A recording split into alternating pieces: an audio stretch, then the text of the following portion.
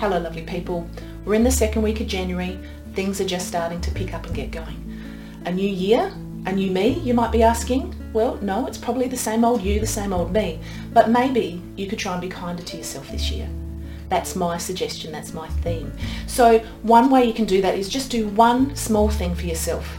Big audacious goals are great, but sometimes they're overwhelming, but one tiny habit change can make a huge difference when it's something that is sustainable.